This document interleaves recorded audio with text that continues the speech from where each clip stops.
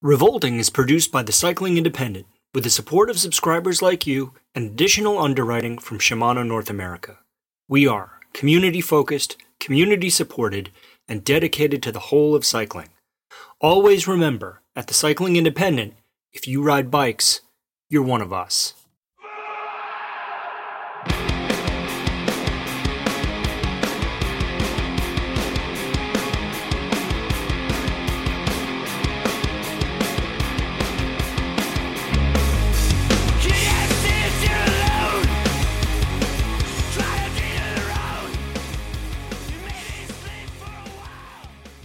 This is Revolting with Stevel and Robot on the Cycling Independent, episode 25, the Tour of France. And we're obligated to tell you before we start that this podcast contemplates both mature and immature themes. You might not like all the words we use or the ideas we bring up. If you're sensitive about these things, maybe this isn't the podcast for you. It's okay. We still love you.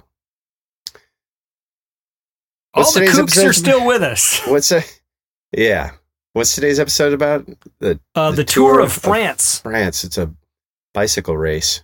It is. I thought about writing the Tour de France, but I was like, I can't say de France. You either have to say de France, and I'm not going to say France. I don't know.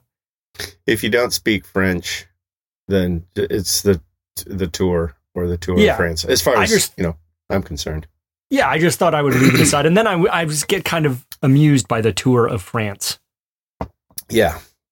We're gonna talk about that today. We are eventually. And I'll say right up front, I don't really. This wouldn't have been the top of my topics list, but I was thinking about it this week for some reason, and I was like, undeniably, the Tour had a big influence on me. Mm-hmm. No matter how I feel about pro cycling or pro cyclists or doping or not doping or whatever, there was a time when the Tour was a big deal to me personally and also to the industry that I have inhabited. Yeah. Well, I mean, it's foundational, right. It's a vitally important thing, whether you like it or not, or you feel you're still mad that your heroes juiced or whatever the fuck. It's an important piece of the bicycle world. Right. I don't personally, I've watched it probably sporadically since I was in high school. I love the pageantry. I love the history. Mm-hmm. I love the strategies. When you really begin to learn what it's not just a bunch of people trying to race for first place all the time. And you learn that it's like a big crazy chess game. And when you sort of begin to pick that apart and look at it through that, from that perspective, it's super exciting. Personally, I've always loved the classics, like the one-day classics, the spring classics. Yeah. For the same reason, just the way they look and they're, when I first learned about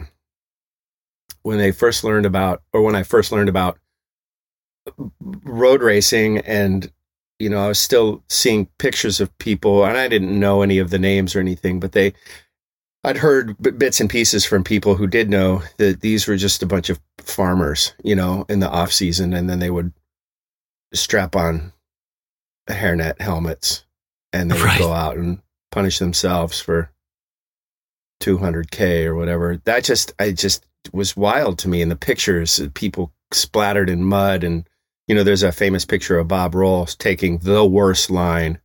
And it was maybe Flanders, or it was, I don't know, the Roubaix. I don't know what race it was.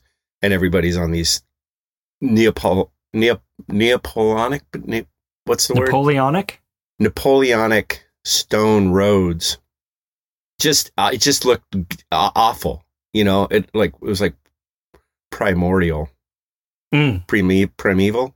It just looked terrible. It looked Yeah. awful, and it looked raw, and unsophisticated, and painful, brutal, and shitty, and gorgeous. So that's the stuff that I was always attracted to. But the tour, it's just epic. You know, it's a circus. Mm-hmm. It's a goddamn circus. It's a great, it's a good story. I think a bunch of things have happened to make the story less great. But it's a great circus story with clowns and jugglers and things. Have you ever been? No. I mean, I have been to France, but I have never been to the tour. And I haven't been to France in decades. I feel like that would change.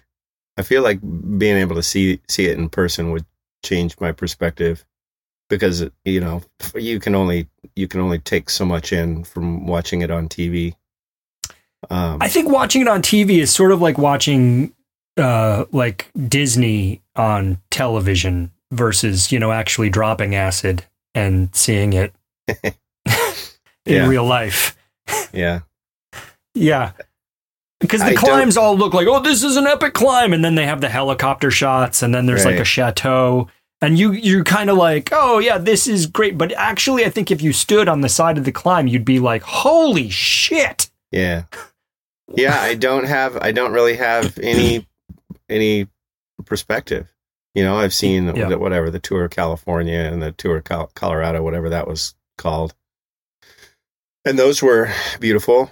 And I got to see heroes and renowned professional bike riders, but not in that environment. So I don't really have, I was actually thinking about there was in 2013, I think, when I guess it was Joe Parkin was the editor at Paved magazine, which was sort of a sister publication to Bike magazine, and it just concentrated on road centric stuff. And he asked me to do a weekly sort of blow by blow of that year's tour, and I did it all without watching any of the stages. So I wrote an entire race review of all 23 stages or 25 stages or whatever, based on little bits and pieces that I'd seen on Twitter or things that I'd heard in conversation. And that was maybe one of my finest pieces of writing. but in hindsight, now I look at it and I realize that is that sort of sums up my general perspective of the tour in general. It's, I'm fascinated with it, but not enough to pay that much attention to it. I love that it exists, but it doesn't affect my existence one way or the other. Yeah, the window where I watched like the full 4-hour coverage was very narrow. Mm-hmm. I very quickly was like, okay, I get it. The 1-hour synopsis will be great.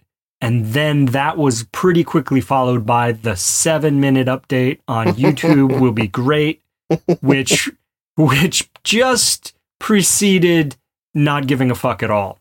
I'll wait until World Cycling releases the VHS copy next spring. That's right. I'm waiting for the no spoiler alerts.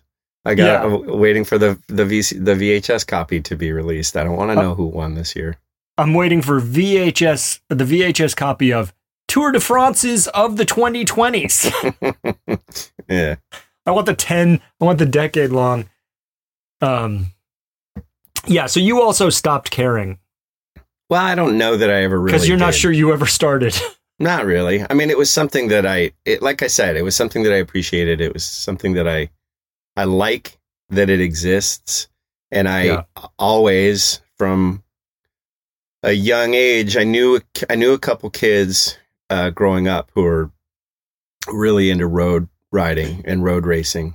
And they were the first people that I ever saw with shaved legs. And this kid was riding, this one kid, Peter, would ride from Evergreen to Vail, which I couldn't even wrap my mind around that. That was just seemed like such an amazing distance.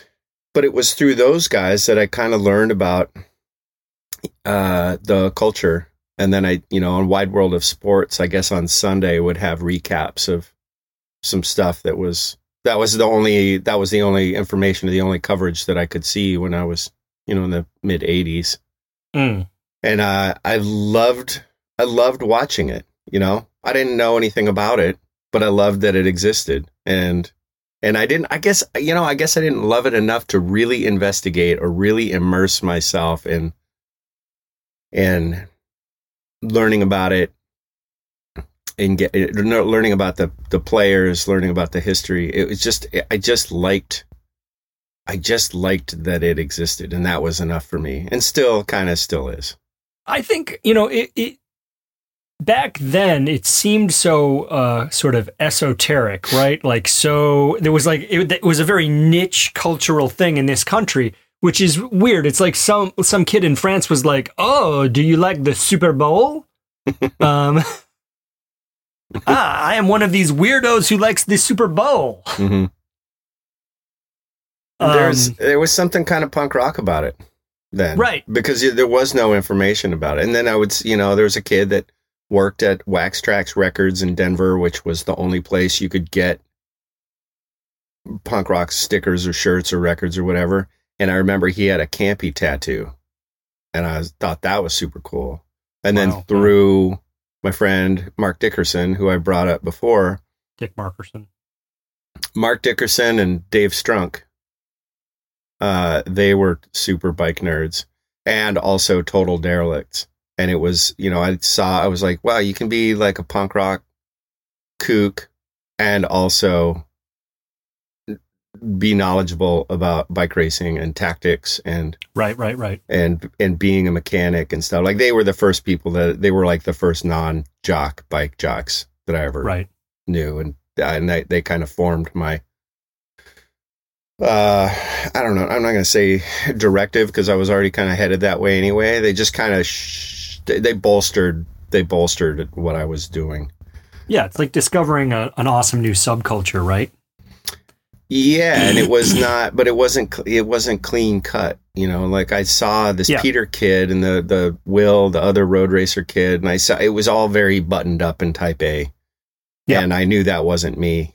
But I knew that, it was okay. Up until that point, I was the only person that I knew that watched bike racing or even had a passing interest in it. But at that point, early 80s, I was just into BMX, at that point, it was just like, fuck, bikes are cool. and that was all I cared about. Right. I just want to jump back to your friends, because you said their names, and I have this problem that when someone says their name, like if you said Stevel Knievel to me, in my head I would go Kiev Stenevel. Oh, you'd mix Kievel all the Stenevel. Yeah, up. I do that thing. So you said Mark Dickerson, and I said Dark Mickerson. Mm-hmm. And then you said Dave Strunk, I think. And I was like, well, don't do it again, because you're just being obnoxious saying it out loud. But then I realized that Dave Strunk would be Stave Drunk. And I was like, oh, that's worth. That was kind of his nickname in high school, because he would always like change the second letter in people's first and last names. Yeah. He would mix those up all the time. And then, so that's kind of how some nicknames were formed. I have a good buddy who lives in Santa Cruz named Mark Weaver, but we call him Dark Beaver. It's a variation on that theme. Well, Dan Cheever? Yes. He's a Minneapolis, then Portland transplant. He's a pretty legendary character. But he has his drunken alter ego is Stan Beaver. Stan Beaver. Yeah. And when he goes from Dan Cheever to Stan Beaver, it's called the Stanzition. Oh. And I took a picture of it in Las Vegas. Like, I caught it mid Stanzition, and it's weird. It's like two different faces. It's a real Dr. Jekyll, Mr. Hyde sort of a thing. You should make a Wikipedia article for that. I could, or at the very least, a Urban Dictionary. Yeah. He should have his own entry. Beaver, my friend Dark Beaver is the one, I think I told you about him before. We were at the beach together one summer. We had bought, I think it was the summer, we both bought Hyundai XLs. And I bought mine for $100 and I think he paid $400 for his. It was like the first time that we had bought our own cars. You both got ripped off. Yeah. So we went to the beach. I think it was that summer. We went to the beach, and I don't even know why we had wiffle ball with us. Like, I don't recall, like maybe we stopped at the drugstore and bought like the drugstore wiffle ball kit. So a little plastic bat and is that wiffle ball? The ball with all the holes in it? Exactly. Okay. So we're at the beach and we decide to play wiffle ball, and I have the bat and he throws a pitch and I swing and I let go of the bat. I don't know, like my hands were wet or I was trying to throw it at him. I don't really remember, but it hit him square in the face. Mm. And he would get bloody noses all the time anyway. So he's like knee deep in the water, in the ocean, and there's just blood pouring down his face. And most people would be like, oh no, I have a bloody nose, and they'd pinch it and they would get out of the water. And Mark was like, he started to like scream, and people on the beach, like he's fine, but he starts to scream. People on the beach are like noticing, and the blood is running down, and he's like rubbing it on his chest and like screaming. Hey, that's shark territory. Oh yeah. It was fantastic. I wouldn't fuck with that. Our friend Elin, who was there also, she was like trying not to barf because his whole torso was covered in blood, and he was just like smearing it around. Yeah, that's funny. What were we talking about? No. Oh, I told you I was gonna throw a curveball at you.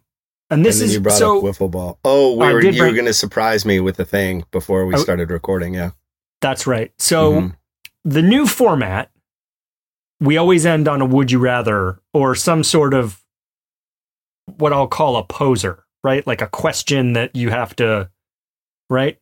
Right. I want to do a music recommendation because you were texting me or you were emailing me earlier about the new Quicksand record. Mm-hmm. And whether I needed it. Yeah, I got double download. So when you a lot of times when you buy records, they don't send download cards with stuff anymore. Yeah. Which is absolutely infuriating. If you buy a record at a store, you don't get the download code. You get the vinyl, which there was a window, like a 5-year window where you'd buy the record and then you'd also get the download code, and life was good. Now you don't get the download code. But if you buy a record off of a band's website or their Bandcamp, then you also get the download. But I got a double download, and I don't know what to do with the second one. Somebody should use it. Yes. It's a good record. It is. So what? So I wanted to do a single music recommendation at the beginning of every podcast. Oh. Okay. I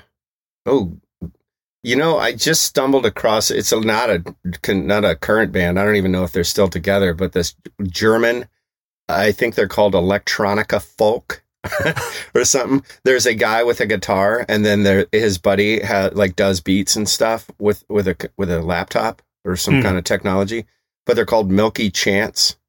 Oh yes. Milky Chance is a real thing, actually. Yeah.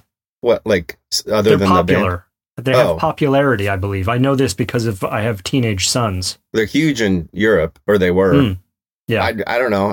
It's just one of those things, like you're just sort of like perusing through your normal labyrinth of internet stuff, jumping from cartoons to bike stuff to see if there's anything new in the world of pornography, back to bike stuff, and then a skateboard video. And then I came across this band, Milky Chance. I was like, and I don't really know anything about them. I haven't investigated much, but there's a couple of tracks that I listened to which were really beautiful. So that's your maybe opening salvo. At least a couple of songs by them. I could listen to the whole, immerse myself in their catalog later today, and I'll be like, son of a bitch, I shouldn't have said that, because they only have 2 good songs. So for now, that's kind of the thing that's sticking out in my brain musically. Okay. I'm going to recommend a band. They're not a band. They are also a duo. And I think, I'm not sure what they are really. I sent you the video, or one of their videos, a while ago, I think. They're called Clowncore. and it's a drummer and a saxophone player, and they are both virtuosic in their ability to play their instruments. And what they play is a mix. I would say it is somewhere between like post-industrial hardcore and Kenny G.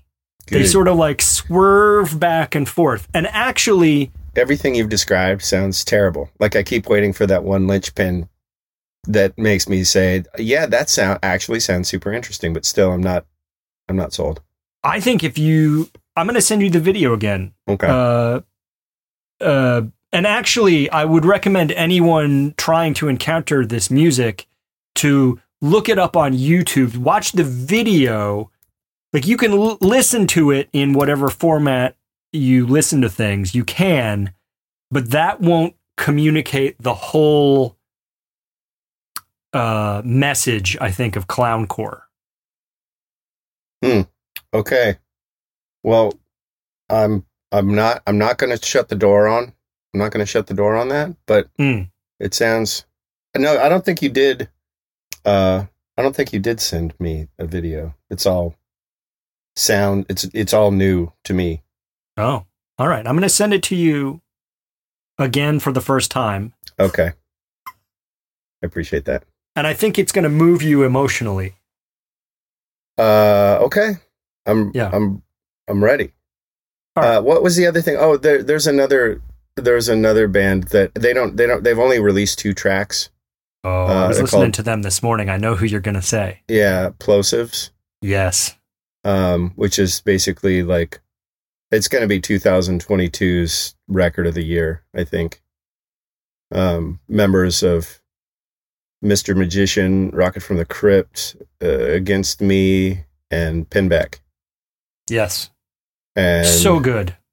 So good. Going on tour this spring, and I hope to catch them. They played 2 shows, I think 2 months ago, one in San Diego and one in Long Beach, and I was going to go to the one in Long Beach, but there's a global pandemic and I'm afraid to leave my house. Yeah. So I didn't do the that. whole record, I think, is out next month.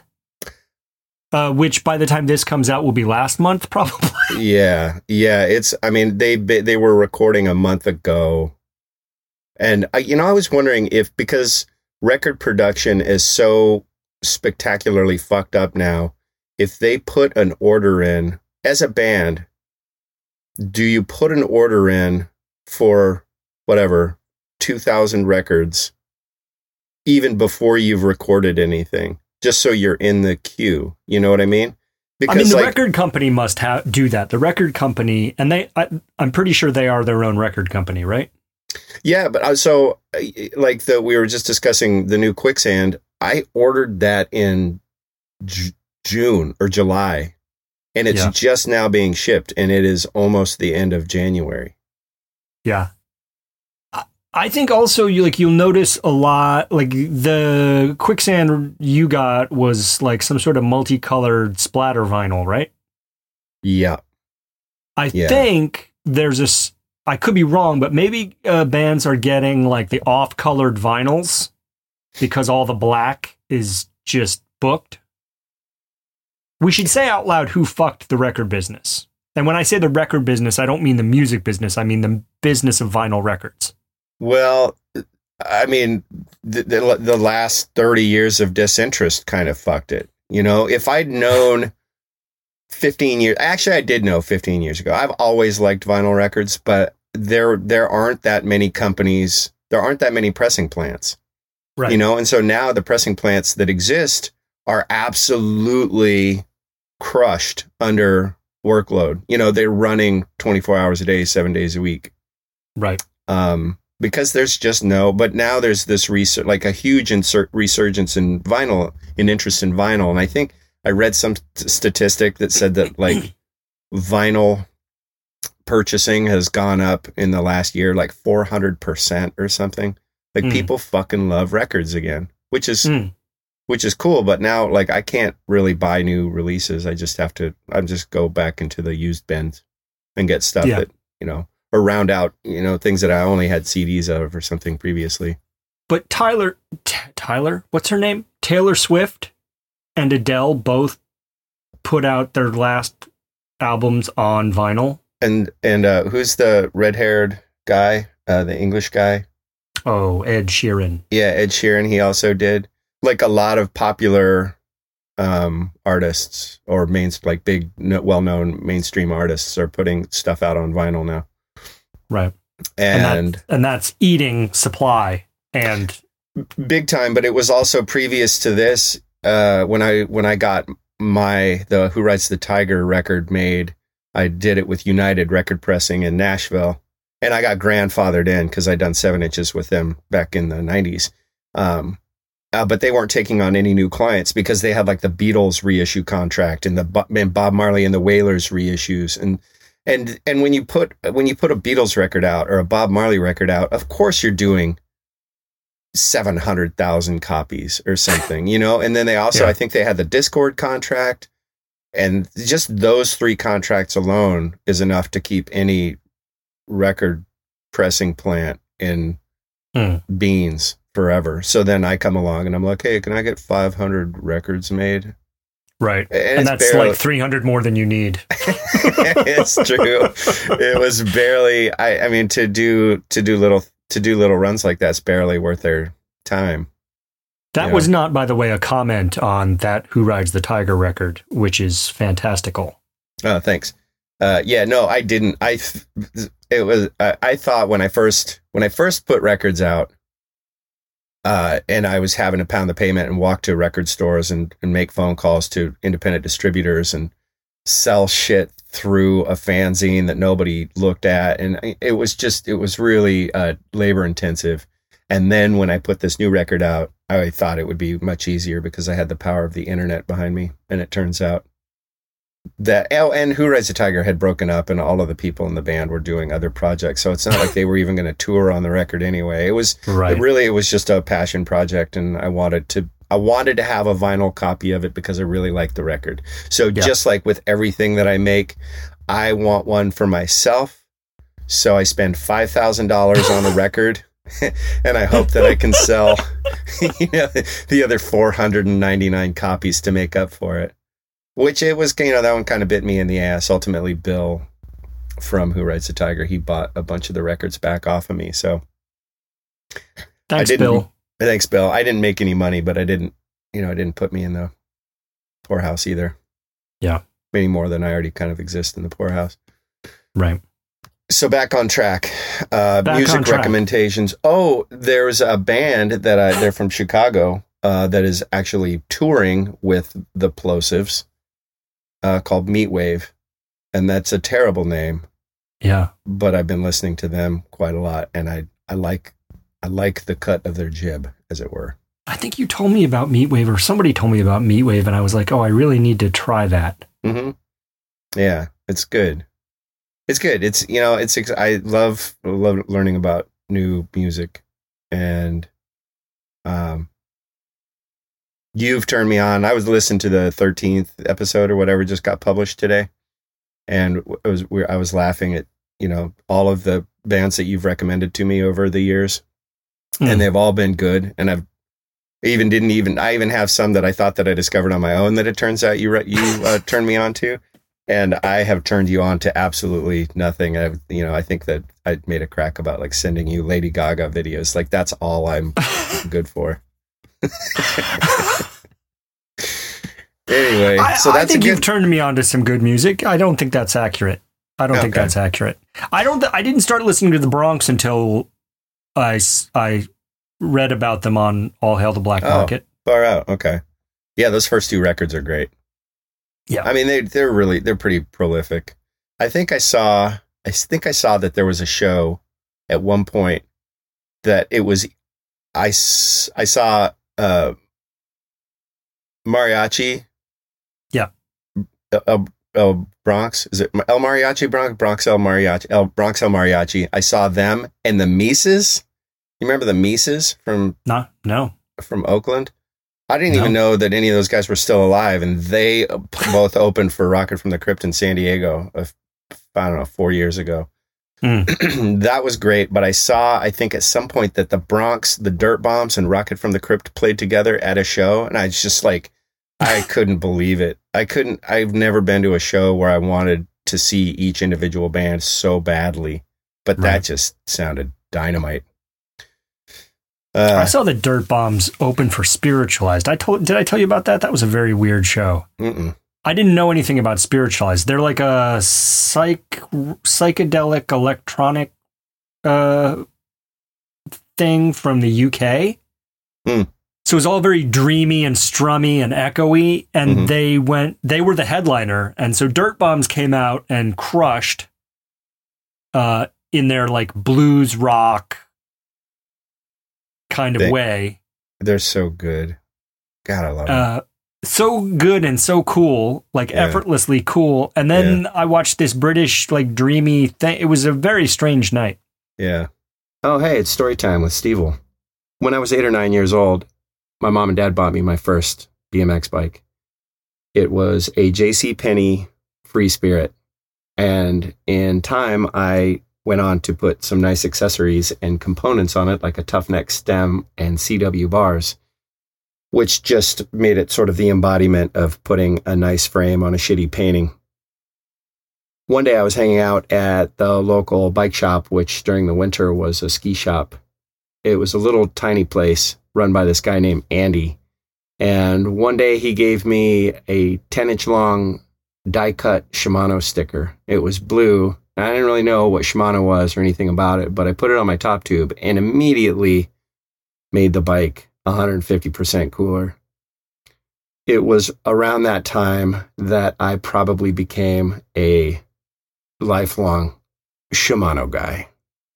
We should get back to the Tour of France, though. Okay, right. Okay, so that was your curveball. Start talking about music. Yeah, I really fucked you with that one, didn't I? Yeah, I do. So yeah, but I mean, this could potentially be like a 15-minute episode, because what do you think about the tour? I don't know. Glad it exists. Yeah. Watch it sometimes. I like some of the music that I used to listen to when I cared about that. And that's kind of the long and the short of it, you know. Well, let's answer question 2 quickly, and then we'll get to question 3, which is particularly juicy this week. Well, it also, and you have a good story about it too. Yeah. Okay, so question 2: assuming you no longer care about the tour, what is the coolest thing you associate with it, or someone who wrote it? Yeah. My answer. Yeah. Is Jan Ullrich's gold earring. That's the coolest thing I associate with the tour. Jan Ullrich at some point started wearing that one kind of big gold hoop earring, and I was like, what the fuck is that?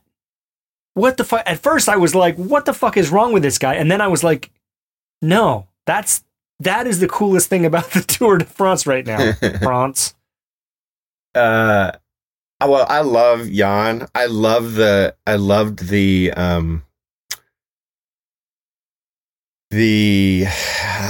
what's the word? It was like Jan and Lance, you know, and you just never knew what was going to happen. And it was anybody's stage. And it was those two were such intense rivals. And either you were in Lance camp or you were in Jan camp. I loved Miguel Indurain.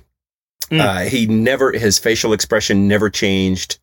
He was just an absolute monster. I love the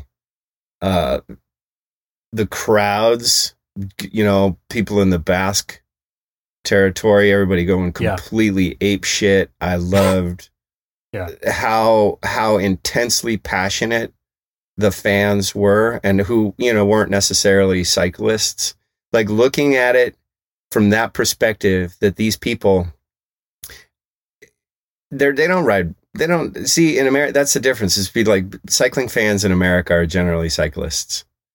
Yeah. And cycling fans in Europe are all walks of life, and people are coming that's their NFL.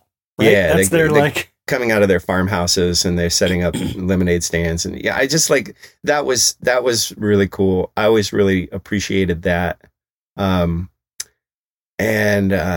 Even before, I mean, I loved it. I didn't know any of the riders in the 80s really, but just Like everybody, it was just this like punk rock didn't give a fuck. Nobody wore helmets. Yeah. Everybody just kind of, it was just, people were just, they were just monsters. And I thought that was really cool. And there was like, what was there was one more thing. I suppose, we bring up Joe Parkin a lot. His talking with him I guess, when did we become friends? Probably that mid 2009 or 2010, I guess, thereabouts, or maybe a little bit earlier. But talking with him about it, talking with somebody who was kind of intimately familiar with professional cycling before it really blew up, the Lance era, we will call it. Yeah. I have really fond memories of that because it's just this insider's perspective that there's no other way I would have gotten, Yeah. So those are the things that I think, those are the cool things that I associate with it. You brought up Miguel Indurain. I saw him race, and he was, like, all the things you said were accurate. The thing that I always remember about Miguel Indurain is the fact, or at least as reported, that his resting heart rate was 29 beats per minute. Yeah.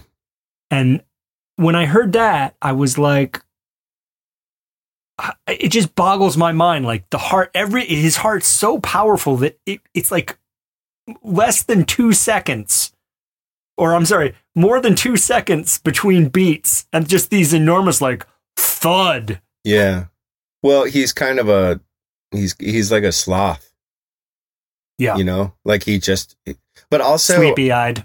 Yeah. There's also, I don't know anything about physiology, but, I think when your blood pressure is that low and your resting beats per minute are that low, there's a whole host of physiological issues, adverse physiological issues that can take place.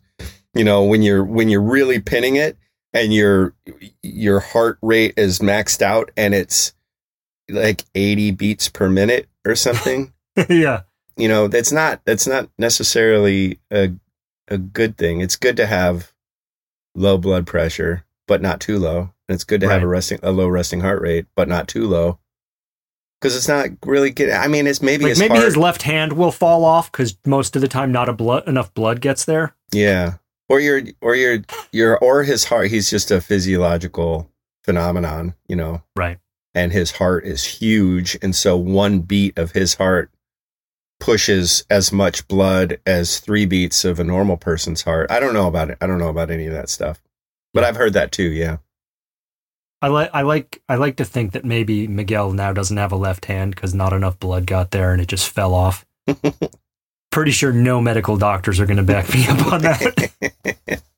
Oh yeah, his left hand fell off. That's the price you pay. I had a conversation with my parents and a friend of theirs who is a retired nurse, and I catch myself discussing. We talk about medical things, or last night we were talking about.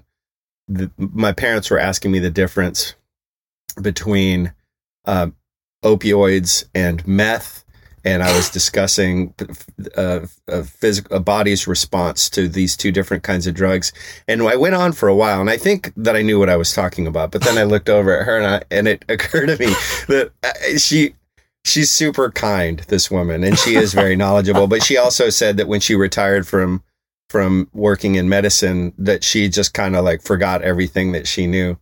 So I always joke that, when I'm talking about something that I think I know about, and in this case, it was medical physiological responses to various drug addictions or whatever, that she was just like, like, oh my God, when you shut up. Yeah. Everything out of your mouth is the worst. Yeah. Yep. Well, that's why, I like to own that I don't know anything. And I'm sure Miguel Indurain still has a left hand. Everyone who's out there worried about Miguel, I'll call him later. He sure vanished. He did. He really, that was a kind of a wild thing, is he won 5 and then just bounced. Yeah. I mean, he was probably so juiced that he was like, you know what? I'm not going to make the mistake that stupid ass Armstrong made. I'm going to shut my mouth at the end and just keep my money. Yeah. I would assume that's what the case was. Yeah. When you've done a crime, it's best not to talk about it all day. Right. Hey, what was there? There was a movie about Eric Zabel. Oh. Called, I think, there was a documentary about him racing when he was on T-Mobile. Yep. Do you have the internet? That was another thing that I was going to mention is like what positive response or positive memories associated with the tour. When that movie came out, that totally blew my mind. I think it was something relating to fire. Yeah, I'm fairly certain I owned that on VHS. Laserdisc. Hell on Wheels? Hell on Wheels. Yeah, not fire at all. Well, hell, fire, it's all, you know. When I was little, I used to call sideburns fire jobbies because I couldn't remember. Jobbies? Yeah. Yeah, Wheels of Fire. The German is Holland Tour, which means Hell Tour. It's a 2004 German film. It's a record of the 100th anniversary tour of France in 2003 from the perspective of Team Telecom, where Zabel... Telecom, that was it. Yeah. Eric Zabel and Rolf Aldag was the DS on that. That's a really good movie, if I remember correctly. I watched all those documentaries. There was one about Team CSC when Bjarne Riis was the manager. Mm-hmm. And Carlos, he's always like yelling at Carlos Sastre, and Carlos is like, "Oh, leave me alone, man." I watched all that shit. I have been such a cycling junkie. I was talking to someone about Hans Ray the other day, and I had all of Hans Ray's VHS tapes. Yeah. Watching him do his trialsy tricks, trying to mullet, learn how to do stuff. His golden mullet flowing in the wind behind him. I love all that stuff. I think VHS was, if you look at all the VHS tapes I owned, a very large percentage of them were really stupid cycling videos. I'm not saying Hans Ray's videos were stupid. No. I love Hans. They were. No. I mean, it was like I was joking about. I think I said USA Cycling. It was a video production company. I think they were based in Minneapolis, and you could get all of the spring classics and the tour and everything. And so you could have all of these on VHS, and then you go to the bike shop and they would be playing whatever 1992's Flanders. Yeah. I had some of those for sure. Yeah, I thought those were cool. I don't know. I don't even know if that's a company anymore. Yeah, but that's kind of nostalgic. So that's a thing. There's a nostalgia about all of those years, about sort of learning about who the riders were and the sort of the soap opera drama between the riders. Pro wrestling, yeah. Mm-hmm. Is Undertaker going to win the tour this year? Yeah. Yeah. Yeah, Brutus the Barber Beefcake. Yeah. So the question 3 is a would you rather, kind of. And it came from, I don't know, what is IV in Roman numerals? Is that 5? IV is 4. 4. And it was a Chuck Palahniuk book. And it's Klosterman. Yes. Chuck Klosterman, who also wrote a book called Fargo Rock City, which I love. And another book called Killing Yourself to Live, I think, where he went to all of these places where rock stars died. Otis Redding and Buddy Holly and the guys in Van Zandt, whatever, the dude from Lynyrd Skynyrd. Yeah. And he's writing an article for Spin Magazine about going to these places where people died. But then he's writing a book about going about writing the article about going to these places where people died. And I think it was called Killing Yourself to Live, but they're both really good books. Anyway, so it's either called IV or it's called 4. And in this book, he has an array of really inventive would you rathers. Scenarios. Yeah. Like way more than like, would you drink toilet water or would you put a bag of fleas on your head? Way more extensive than this. And how this one in particular relates to the tour is whatever year Specialized debuted the HTC High Road team, which was Bernie Eisel and Mark Cavendish, like the dream team. Tony Martin was on that team, right? Was he? The German time trial guy. Oh, I was thinking Tony Cruz. God, I don't remember. There was a lot. I mean, there's like fucking 25 people like come walking out. Right. Okay, before we get to that, I get dispatched for Paved Magazine to go write an article, go to Specialized's Morgan Hill, California headquarters and write about the HTC High Road team. And you wrote about this on your website. So if people want to read that thing, which is hilarious, they can go to All Hail the Black Market and search for HTC. I don't even remember. I can't. Yeah. I have a hard time finding it when I go back to look for it, but it's in there somewhere. And it's just a blow by blow of like 3 days at Specialized's headquarters trying to write this article about the neurological tests and the physical tests and the bike fitting and all of this stuff. And I don't know what the fuck I'm doing. And I'm hanging out with all of these like legitimate international cycling journalists and professional cyclists.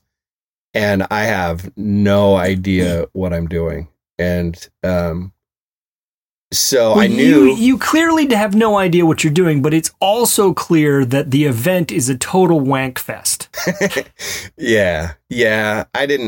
I felt super out of place. And I had a couple friends who worked at Specialized, so I could kind of like rub elbows and like dip into a corner and hang out with somebody that I knew, and just kind of like grit my teeth and jump back into this circus.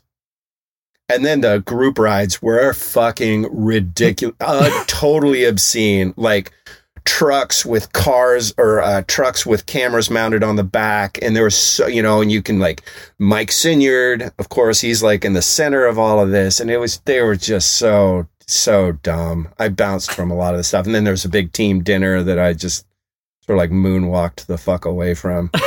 But so at lunch one day, I kneeled down between, I think it was Bernie Eisel and Cavendish, and they're sitting next to each other. And I ask Cavendish this question. Question 3. And it goes like this. Think of someone who is your friend.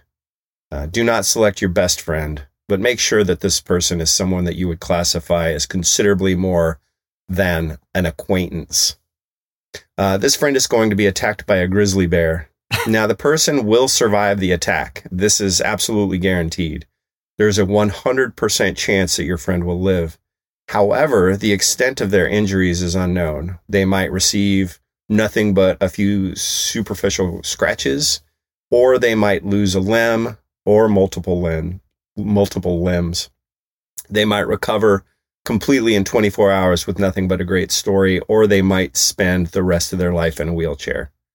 So somehow you have the ability to stop this attack from happening. You can magically save your friend from the bear, but their salvation will come at a particular price. If you choose to stop the bear attack, it will always rain.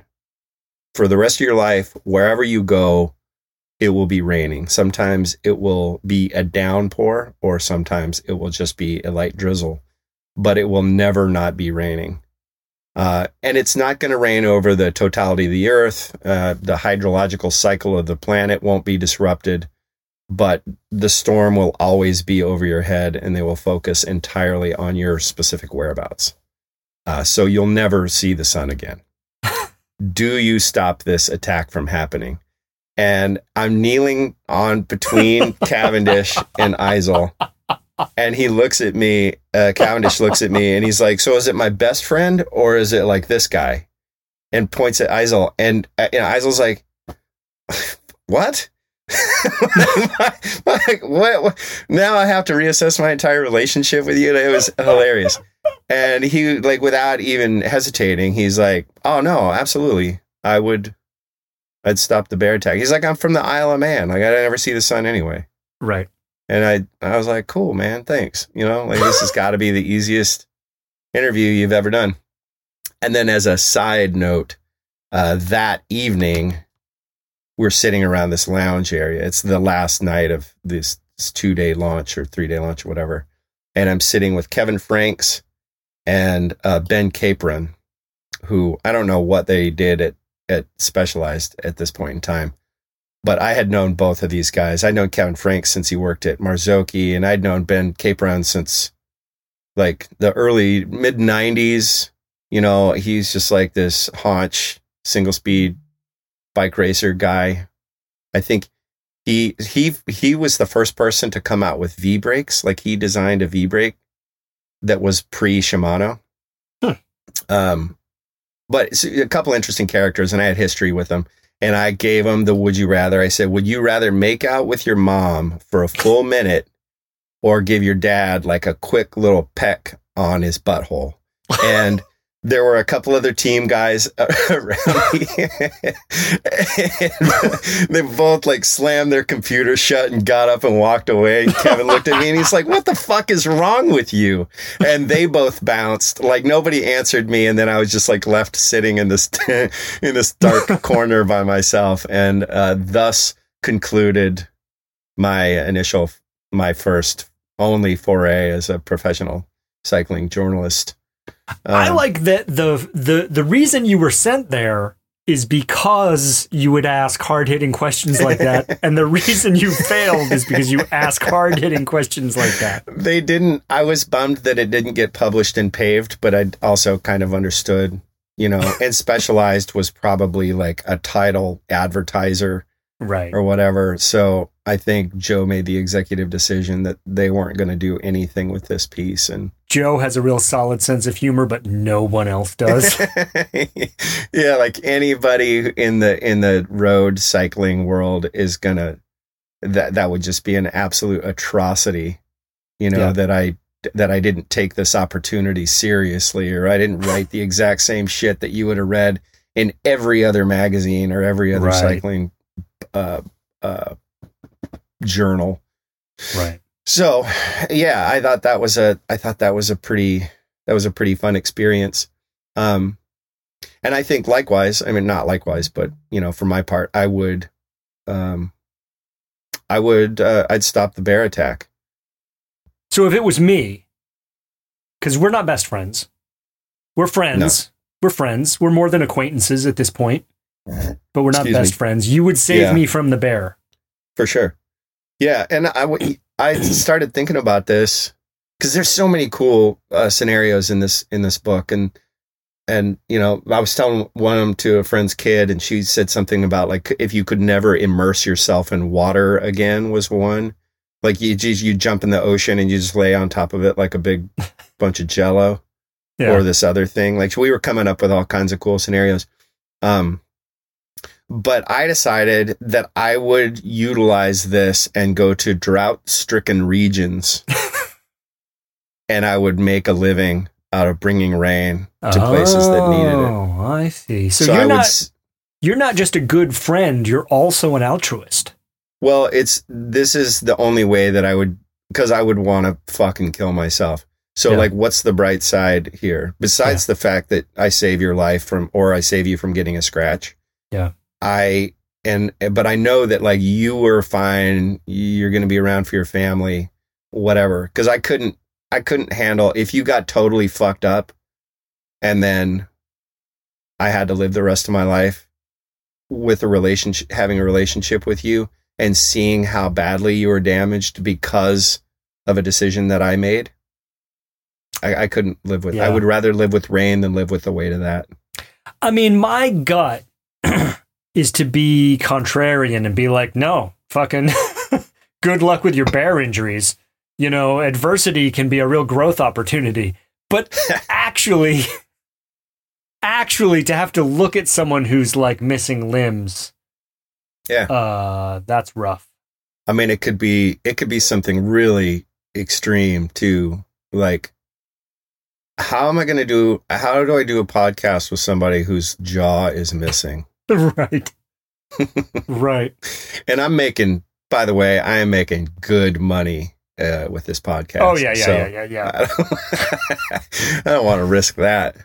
Yeah. But some people I did almost 3 figures. this one of the people that I asked, she was like, no fucking way, I wouldn't stop it. And her husband was like, who are you talking about? And she was like, oh, you know, my friend Joni. And he just looked at her just aghast. Like, oh man, dinner with her is going to be so awkward. Like the next time we see her, I'm going to know that you wouldn't stop her from being attacked by a bear. Yeah. And I don't know how I'm going to keep that to myself. I mean, it was like not a serious rift between these two people, but one person, and this woman was steadfast and like, I absolutely wouldn't save this person from being attacked. Wow. Yeah. When her husband was just kind of like, well, fuck, man. Maybe I just learned something about you. Shit. Yeah, maybe I don't know you as well as I thought I did. I feel like, the pandemic we've been going through has revealed a lot about people's characters. Mm-hmm. We didn't really need that. We could have just gone through like the 7 minutes that you and I are going to discuss this question, and everyone will know everything they need to know about themselves. I give a fuck about other people, or I don't give a fuck about other people. Yeah. I suppose it could be boiled down so simply. And would you make out with your mom? Or is it your dad's butthole? No, I would die. I think I would kill myself. I can't answer that one. That's a rough one. No, I won't answer that. And it's also entirely possible that my parents might listen to this, and I don't know. Oh yeah, let's not mess with that then. But that I liked the fact that nobody wanted anything to do with me after that, and that was it. That shut the lights off on my your journalism career as a professional journalist. I like the image of the laptops slamming shut, simultaneously, just like bam, and these guys are like cool Euro shoes and like, you know, boot cut jeans or whatever fucking pro cyclists wear. They were just like heads up, like headphones in, heads up. Boom, phones down, like all of their technology was just like, nope, out of here. I can't possibly. Yeah. So what did you answer? If it was me. The bear attack? Yeah, I have to save you from the bear. Are you saying that because I just said that I would save you from it? Pick somebody else. That's partially true. Well, what I said was that I want to be contrarian and say that I would, like, fuck it, I need the sunlight. Mm-hmm. But I mean, you can't let somebody get attacked by a bear for your benefit. You can't. You know what? I'll go a step further. If it were a stranger, I would still stop the bear attack. And that's not because I'm cool. It's just like I'm not going to sleep at night. It's sort of selfish. I'm not going to sleep at night knowing that there's someone who's been maimed. Because look, and it's a grizzly bear. Like, the brilliance of the question is it's a grizzly bear. Grizzly bear's going to fuck you up. You know, that thing weighs like 800 pounds, has claws and teeth. Yeah. You know. But it's not guaranteed. I mean, that's the meat of the hypothetical. Yeah. Is that you could maybe they barely touch you. It's kind of, there was a show, it was sort of like a Twilight Zone-y show, or maybe it was a scene, it was a clip in a movie, or it was a horror short or something. But this guy shows up to somebody's house and he's got this box. He's like, there's a button in it. And he says, you know, here, I'll pay you $20,000. If you push this button, somebody somewhere is going to die. Right. And this person wrestles with this and they stew on it. And finally they open the box and they push the button and the dude shows up like immediately after. And he's like, all right, here's your money. And he's like, now I'm going to go give this to somebody else. I think that's how the scenario goes. So, and then the guy's like, oh, well, fuck, I don't know if like, did I kill the last person who had the box? And now this guy's going to take it to somebody else and I've got the money and they're going to push the button and I'm going to die. You know, I think there was like this. Is that a Ted Chiang short story? A what? Ted, who wrote that? I have no idea. I want to say know that's if a I've Ted seen Chiang. it or read it or heard about it. Like my memory is so blasted at this point. I'm not, maybe I wrote it. Ah, I loved it. You know? Oh, my mind is just. Did a grizzly bear write that? What the fuck? A grizzly bear might have written that. So that puts us right almost at an hour. Yeah. And let's wrap this thing up. Put a fork in it. I think I've read the outro the last couple of times. Maybe it's your turn. All right, I'll do it. Give it some. Put some spit shine on it. I'll do my radio voice. Okay. Thanks for listening to Revolting. If you have questions for us or topics you want us to pontificate on, email Stevel at stevel@cyclingindependent.com. I'm gonna stop doing that. Yeah, don't do that anymore. Really, that sucks. If you like this or any of the other fun stuff that we do on the Cycling Independent, please consider subscribing. It's the only way we have to pay ourselves. Like if you listened to this and laughed or learned something and then didn't subscribe, that's like stiffing your bartender on a tip or throwing library books in the river. Don't do that. Cut it out. We've asked nicely and now we're guilting people into paying us. Yeah. Great. Yeah. Don't throw library books in the river. Give me $5. Don't throw library books in the river. No. Well, we did it. And as always, thank you everybody for coming. I think we're getting better at this, but I don't really know. Maybe not. I don't know. Every time I listen to it, I'm like, that's okay. Ooh, that was good. I think we're on to something. And then the next one comes out and I don't really feel that way. Okay. For the Cycling Independent and Revolting, I'm Stevel. And I'm Robot. Don't forget to suck it.